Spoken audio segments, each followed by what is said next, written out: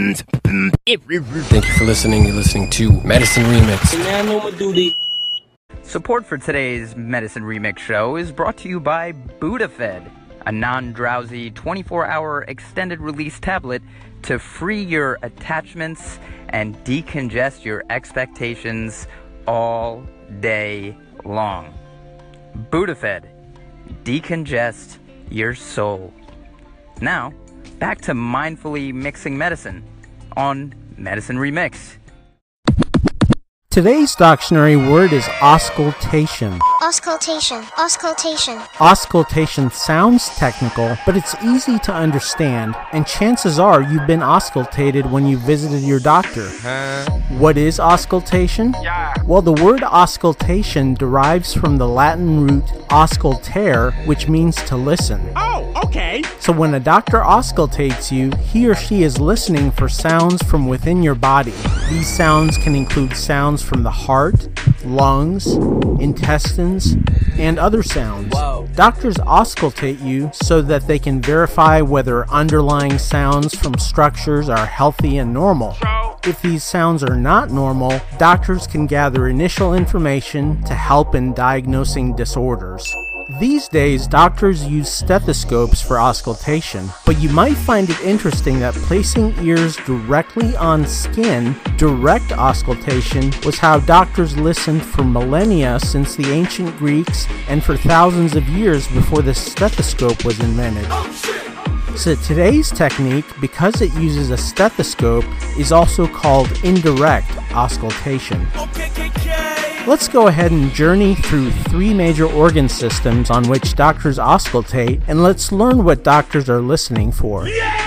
The first organ system is the lungs and respiratory airways. It's likely your doctor has asked you to take deep breaths in and out and asked you to voice the long E sound and ah sound.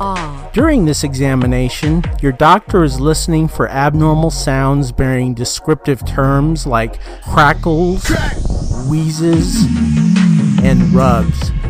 Taking note of pitch and intensity, your doctor gathers initial clues about narrowed airways like those found in asthma and in chronic obstructive pulmonary disease. Your doctor can also spot edema, which is fluid accumulation in lungs and outer linings. Finally, doctors can look for whooping cough, pneumonia, bronchitis, I got bronchitis. Ain't nobody got time for that. and inflammation in the lungs. The second organ system is the cardiovascular system, including the heart and blood vessels. Hearts have 4 chambers. 1, 2, 3, 4. Once each chamber fills with blood, it ejects blood through a valve, which bursts open temporarily and releases blood into the next compartment. Whoa. Closing of these valves produces heart sounds known as lub-dubs. As doctors listen carefully to lub-dubs, they note any abnormal delays between heart sounds. They also note those patients' hearts which emit more than 2 sounds. More than 2 sounds can clue in doctors on conditions like congestive heart failure, in which the heart is pumping against highly resistant blood pressure, and aortic stenosis, in which the major artery exiting the heart is narrowed and constricting blood flow. Oh, God. Doctors also listen for murmurs, Billy, don't look directly at him! He's got a hot murmur! which informally are known as whooshing sounds. Whooshing murmur sounds occur, for example, when heart valves don't open and close normally, and when permanent openings exist between heart chambers where they shouldn't exist. Finally, 2 important terms are tachycardia and bradycardia. Tachycardia, simply, is elevated heart rate, and bradycardia is lowered heart rate. Oh, okay. Third is the digestive organs and digestive tract. Normally, in the digestive tract, contents move by a process known as peristalsis. Peristalsis is a series of muscular contractions, and it produces bowel sounds which can be heard upon auscultation. If doctors are unable to hear these bowel sounds, this absence could indicate obstruction in the digestive tract or failure in peristalsis.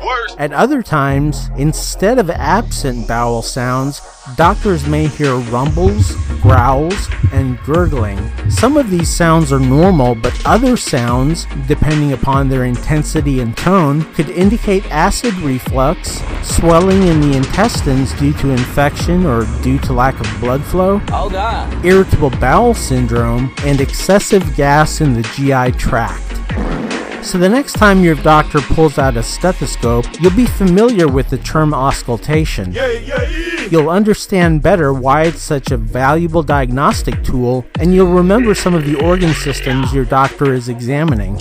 Today, modern medicine offers fancy lab tests and automated diagnoses.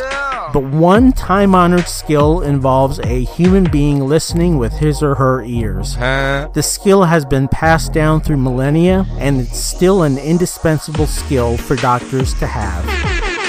With today's Doctionary segment, I'm Big H, and you're listening to Medicine Remixed.